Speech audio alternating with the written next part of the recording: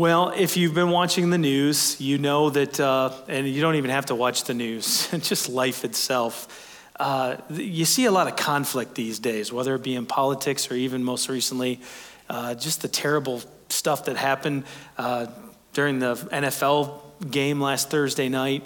And just to see the anger and the expression and the conflict that we have in our world. And sometimes it's bigger things like that and bigger stories.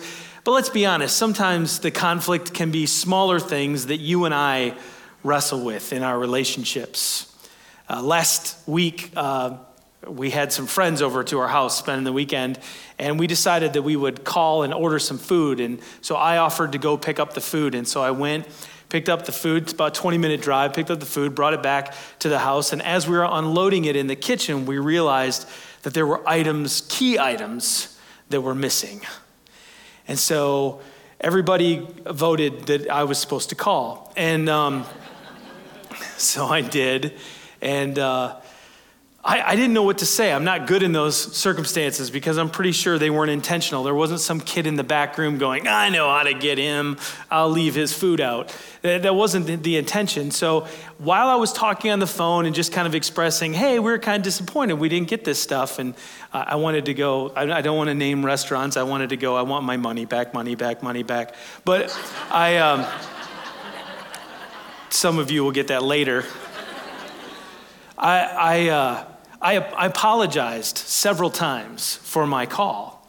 And so when I got done, our friends were kind of like questioning me and my family, like, why in the world would you apologize when this wasn't your fault to begin with? Like, they wanted heads to roll, you know? And I struggle with that, you know, because I don't know about you if you've ever done those personality assessments. I'm a number 2 on the Enneagram, which means I'm a caregiver. So let me just read to you what a caregiver is based on the Enneagram. Caregivers seek acceptance and love from people. They attend to the needs of those around them. They repress their own negative emotions, and they fear being unwanted or disliked. I experienced all of that in a 2-minute phone call.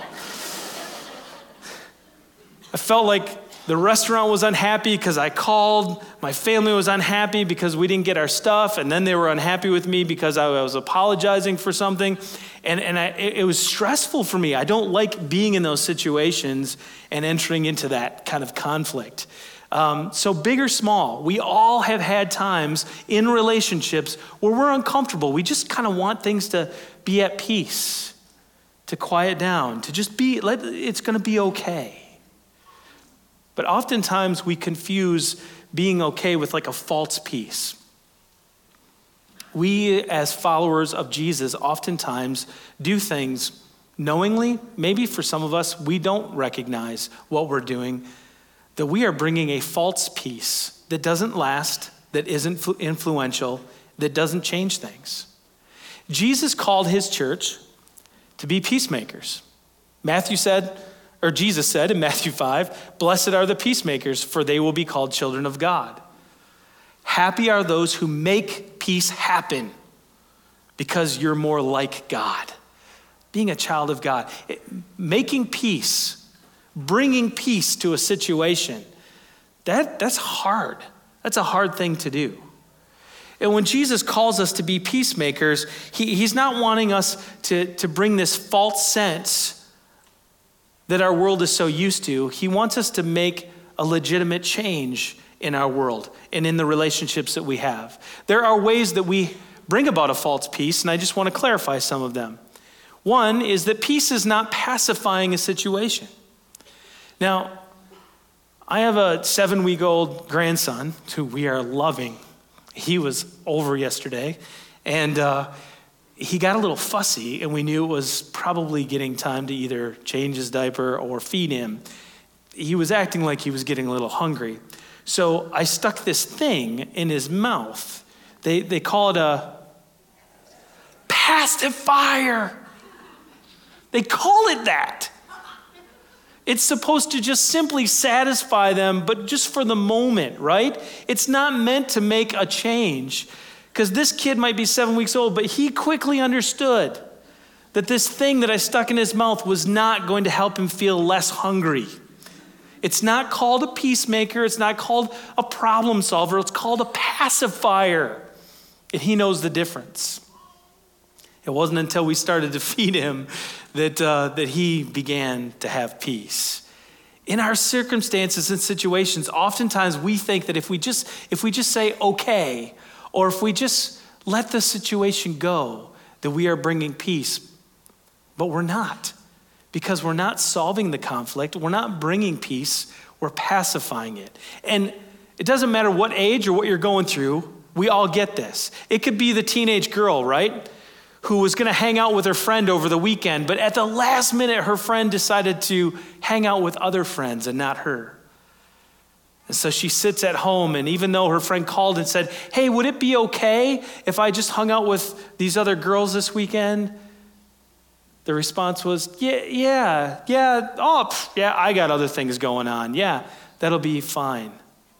Let's be more realistic. No, that will be fine. You express that it's okay, but she'll spend the rest of the weekend sulking in her bedroom, being frustrated, and lashing out in her other relationships because she's not dealing with this.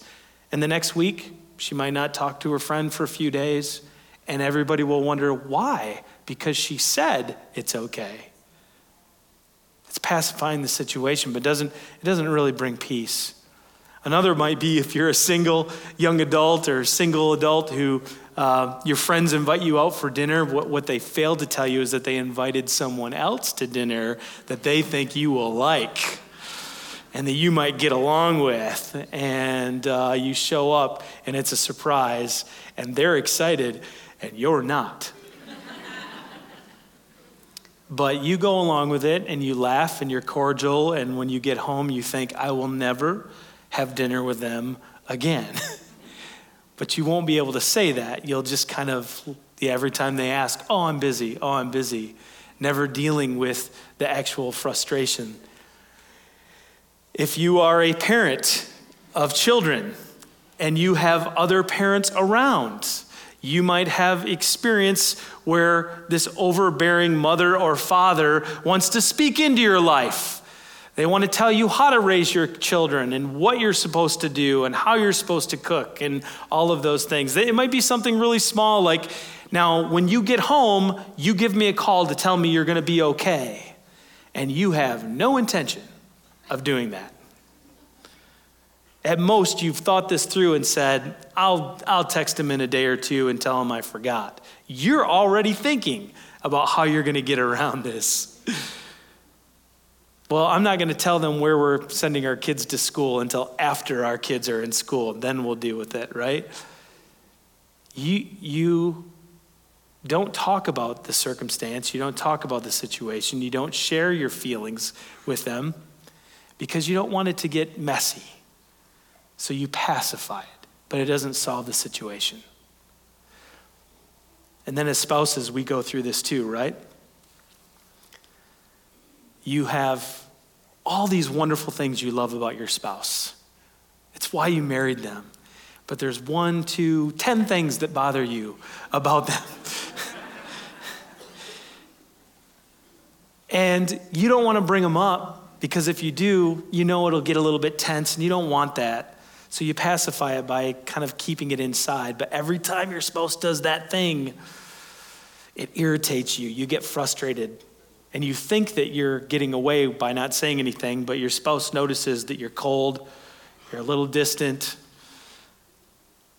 and it's not helping the relationship because you don't have the ability to talk about it, to enter into the conflict, to really bring peace and resolve the situation. It's false peace. You're just pacifying it. It's not what God wants. Another false peace is the avoidance of conflict. We think that avoiding conflict brings about peace, but it doesn't. Even for Christ, he did not come to avoid peace. I love what Pastor Peter Scazzero, said in his book, Emotionally Healthy Spirituality. He said, conflict and trouble were central to the mission of Jesus. He disrupted the false peace all around him. In the lives of his disciples, the crowds, the religious leaders, the Romans, those buying and selling in the temple, he taught that true peacemaking disrupts false peace even in families. Jesus disrupted things, but when he did, it was intentional to bring about a better situation, to bring about real peace. And so oftentimes it became disruptive. Jesus would enter into conflict in order to bring about true peace, not false. Scriptures tell us that, or Jesus said in Matthew 10, "Do not suppose that I have come to bring peace to the earth. I did not come to bring peace, but a sword. For I have come to turn a man against his father, a daughter against her mother, a daughter-in-law against her mother-in-law. A man's enemies will be the members of his own household." You go, wow, what was Jesus getting at here? Because he's called the King of Peace, right? What did he mean? There is something about following God and speaking truth into our world that brings conflict. When you speak truth, it stirs things up. When Jesus did it, though, he stirred things up in order to bring about something better. Whether it was to correct injustice, whether it was to clarify what the future held, to bring clarity to expectations, to share what it was that God was after in people's lives. Every time he entered in, he was entering into conflict in order to bring true peace. Peace is bringing truth to a relationship in love. You know, when it said sometimes that the conflict that Jesus brings will stir up problems in your own house, I always remember the time my grandfather, he would spend time with us, and once a week would take our family out to eat. They lived in the area where we had planted a church.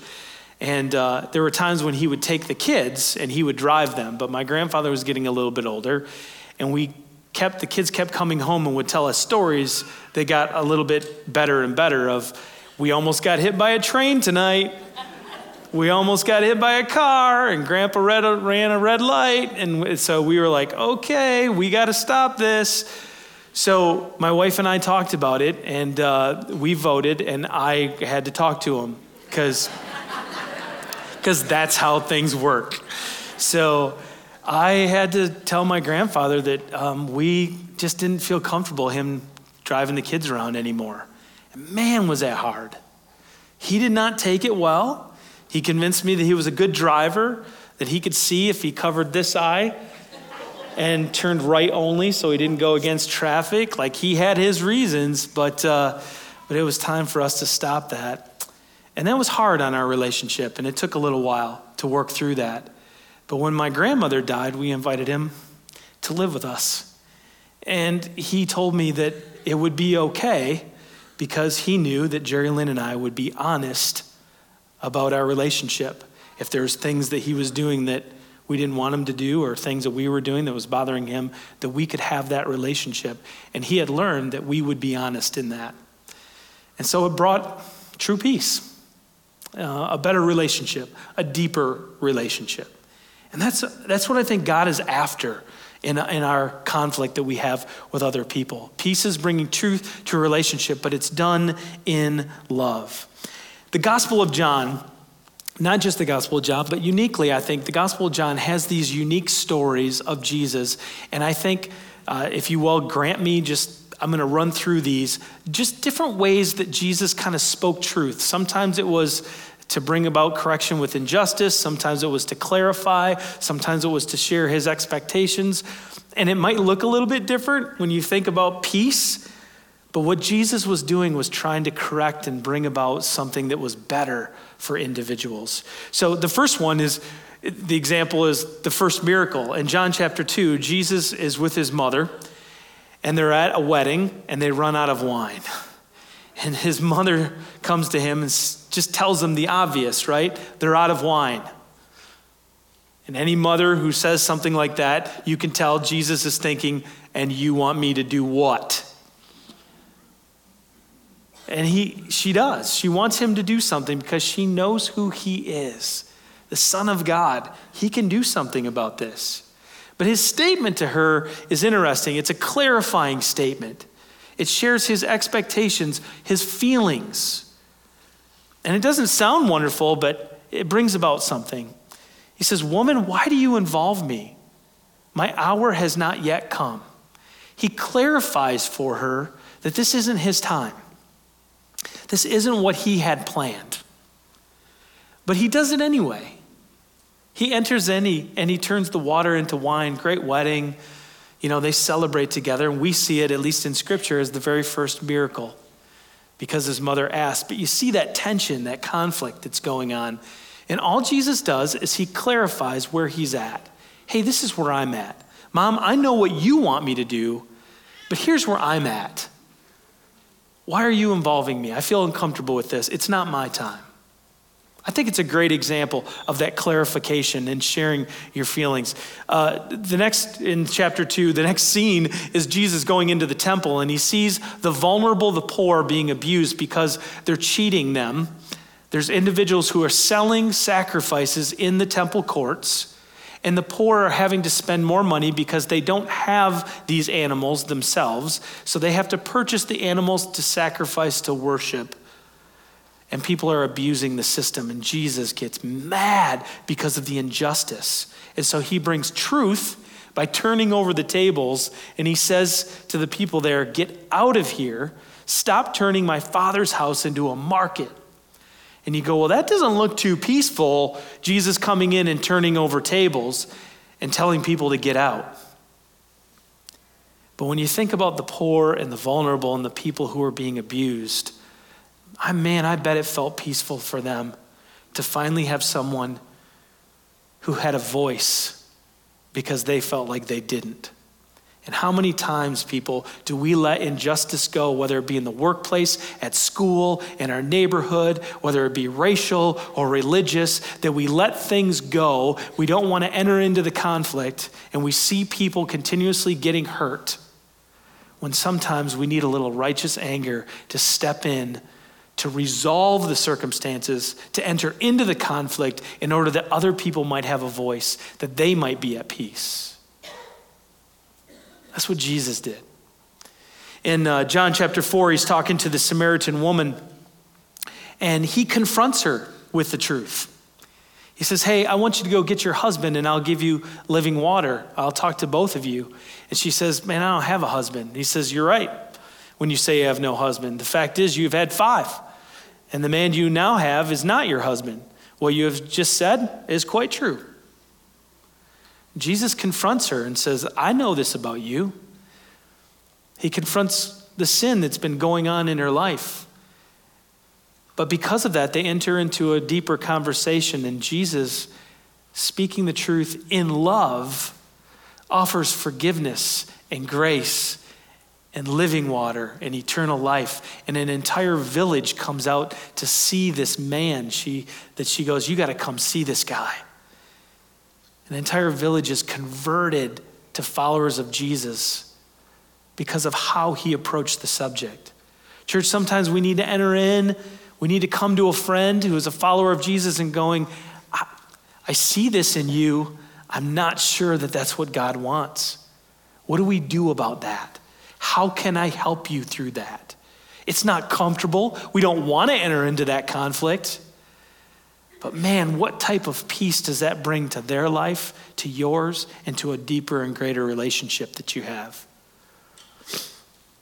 There's a man that Jesus comes to in John where he finds the man, I think it's John 5, finds the man at a well waiting to be healed. He's been an invalid for 38 years, and he's crying out for help. But Jesus asks a clarifying question. He enters in and he asks the man a clarifying question, and it's this: do you want to be made well? Now here is the God of the universe who knows all things, right?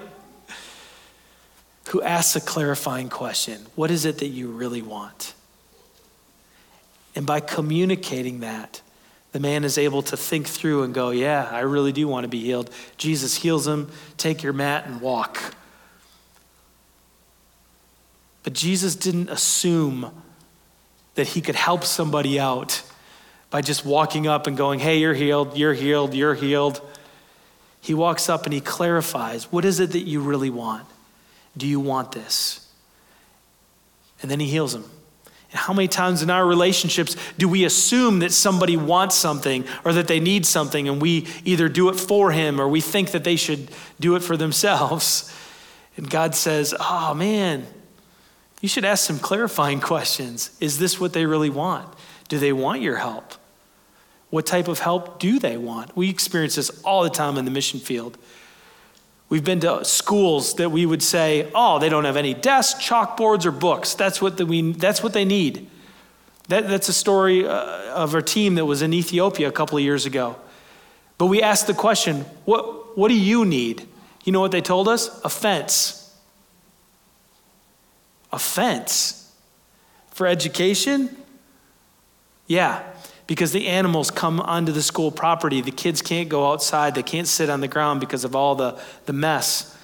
And there's too many animals around. We could study more if we were outside. If we had more room, we could educate them better. We need a fence. We wouldn't know that if we didn't ask. In our relationships, oftentimes there's conflict because we're assuming somebody wants something. They need something, and it's what we think they need. But by asking the question, we bring true peace. And then Jesus with his disciples, he clarifies his expectations. On the night of his arrest, he tells them that a time is coming, and in fact has come, when you will be scattered, each to your own home. You will leave me all alone, yet I am not alone, for my Father is with me. I have told you these things so that in me you may have peace. Jesus says, you're going to leave me. I know this. You're going to deny me. I know this. How harsh that must have felt for his disciples. But Jesus tells them, this is what I see. This is my expectations. You're going to leave, but it's okay. It's all right. I expect that. But I'm telling you this right now so that you will have peace. When you get to the other side and you realize that you've been scattered and that you denied me, I want you to know there's room for you to come back. And they do. And God forgives them. The last illustration is of Peter and John. Peter is walking with Jesus, and Jesus is restoring him after he left him alone. Jesus is restoring him in John 21. And he tells Peter there's coming a day when they're going to lead you away and take you where you do not want to go. Bottom line is, Peter, one day you will give your life for me, and you're going to suffer. And Peter turns around, he sees John behind him, and I'm sure Peter's thinking, well, thanks for clarifying that for me. But what about him? And Jesus says, if I want him to remain alive until I return, what is that to you? You must follow me. There's clarity in expectations. Peter, this is about you. It's not about John. I'll deal with John separately.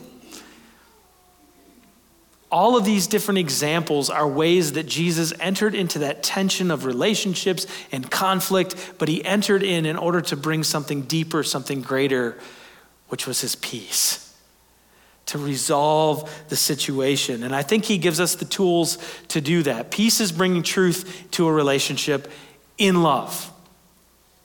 And there are some examples that Jesus had that we use today, and I just want to give you 3 of them, things that you can practice. Because as I'm talking, I imagine that there are relationships and things that are going through your mind of, yep, there's that person at work. Yep, my spouse and I need to talk about, that. My kids are going through this. I've got this tension over here. I believe God is calling me to take the next step into one of those areas to bring about true peace. But how do I do that? Here's some ways. Assertive talking and active listening. And it sounds simple, it does hard. Assertive talking means sharing your feelings. I feel hurt. I feel like this is something that I need. For example, the teenager, the girl that got left alone for the weekend, going to school on Monday, being able to sit down with her friend and go, I just want you to know I said okay, but I really felt hurt. I felt like I came in second. I really like our friendship, and I wish that didn't happen, and I don't want it to happen again. It's just I statements, sharing your feelings. Assertive or active listening is simply repeating what you just heard.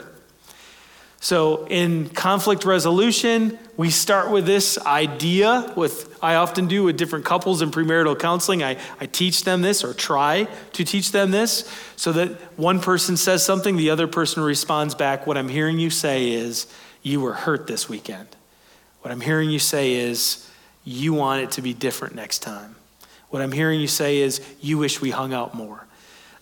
Just responding back and forth, dealing with one topic, one issue. It's a simple thing to do. Sometimes it can be really corny. I will just tell you, if you are in a relationship where it is hard to talk with one another, this is a great way to do something fun, silly, where you just speak and the other person says what you just said. And you just keep the conversation going back and forth. I will guarantee you after a few minutes, you will be joking around and laughing, because communicating can be really simple, but you have to feel understood. The other thing that helps with this is stop mind reading, right? Stop mind reading, thinking you know what the other person is thinking or feeling. And we all do it, but I've had parents who work, with kids who are like, oh, I know what he's thinking. I know, I was a teenager once too. And you try to read what's on their mind without actually asking the question, clarifying like Jesus did. What's actually going on? What are you thinking? If it's a teenager, they're probably not at all. Sometimes it's the teenagers who want to know as parents, why are you making this decision? What brought you to this point? This doesn't make sense to me. It's clarifying those things instead of trying to read their minds. I've seen it in couples go back and forth where one will be talking about the children, and the next thing you know, as I'm mediating, the person, one of the spouses goes, yeah, well, you don't do dishes.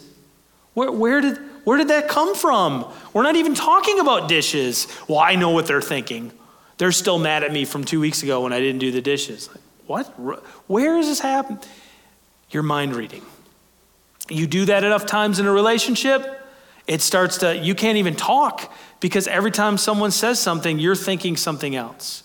I've seen it in the church. I've had people in a church lobby before. A person come to me, true story, not here, tell me that they were like, can you believe it? So-and-so said hi to me this morning. I'm like, wow, that must have been rough.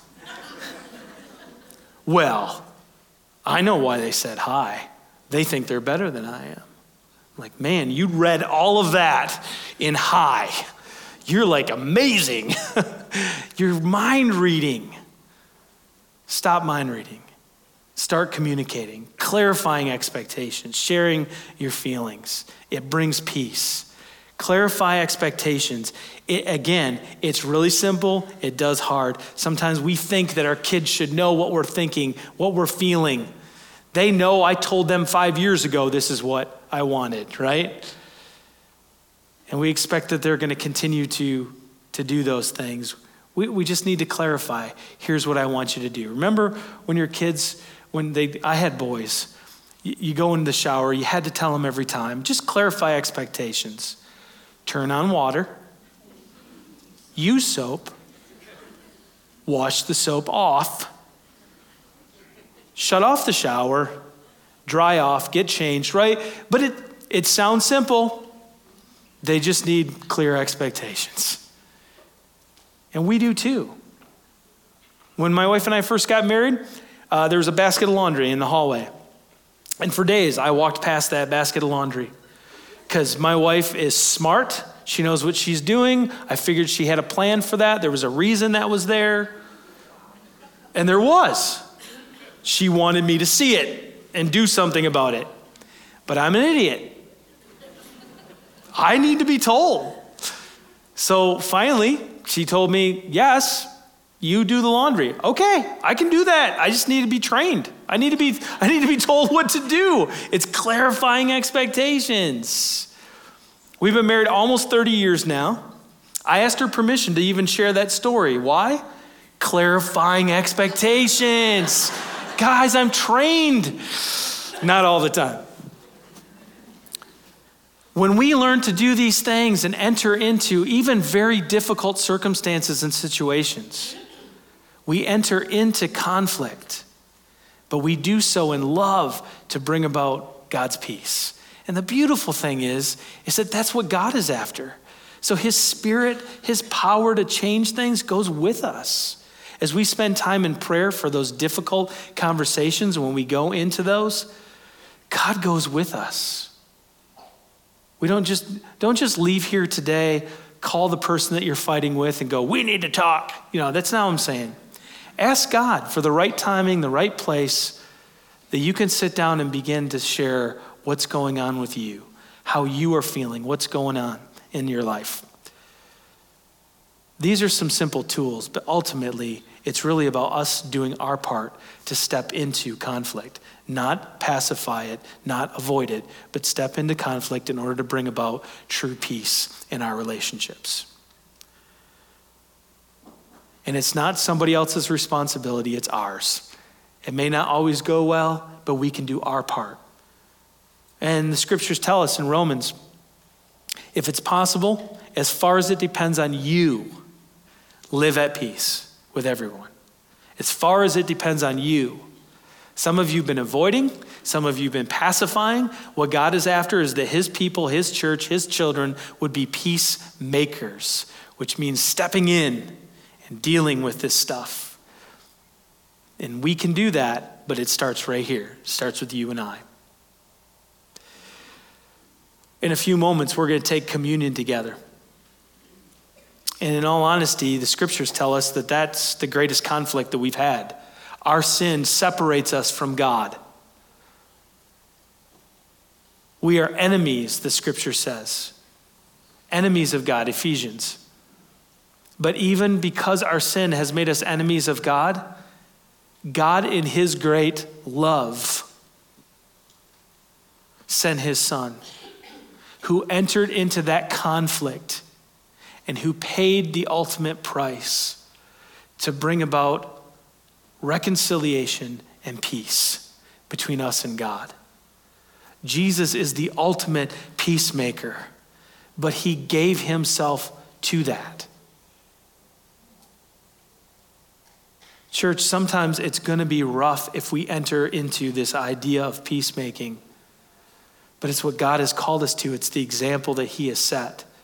And if we will do it in his power and in his strength, it makes an eternal difference in the lives of others in your life. It makes your relationships that much more greater, deeper. And you and I, in our community, in our family, we become children of God because we're peacemakers. We look more like our Heavenly Father when we do that. Colossians 1:20 says, "For God was pleased to have all his fullness dwell in him, and through him to reconcile to himself all things, whether things on earth or things in heaven, by making peace through his blood shed on the cross." Jesus entered in so that you and I would have peace. I don't know where God is calling you to enter in to conflict, but it's all around us. Church, what is that one thing that the Holy Spirit's prompting you today? Whatever it is, as you come forward this morning and you take communion, my prayer is that you would simply, as you take communion, that you would just say yes to God. He said yes to giving himself for you. To say, yes, God, I will enter in. I will take the next step. I will do the next thing that you're calling me to bring about peace in the midst of my relationships and the conflicts that I'm having. And allow God in his strength, his power to bring about change in your life and in the lives of our community. Let me pray for us. Heavenly Father, we do give you thanks for all that you have done for us. That Jesus' life, death, resurrection, Lord, his teachings, they all point us to entering into sometimes very difficult things in our relationships, but ultimately that we might experience true peace, true grace, true forgiveness, true love. God, that's what we're after, and we want to be more like you. So I pray that this next week you would nudge us, you would prompt us to say those things, to express how we're feeling, to not pacify or avoid, but to enter into conflict that we might see your hand at work and bringing peace to our world. We pray this in Jesus' name. Amen.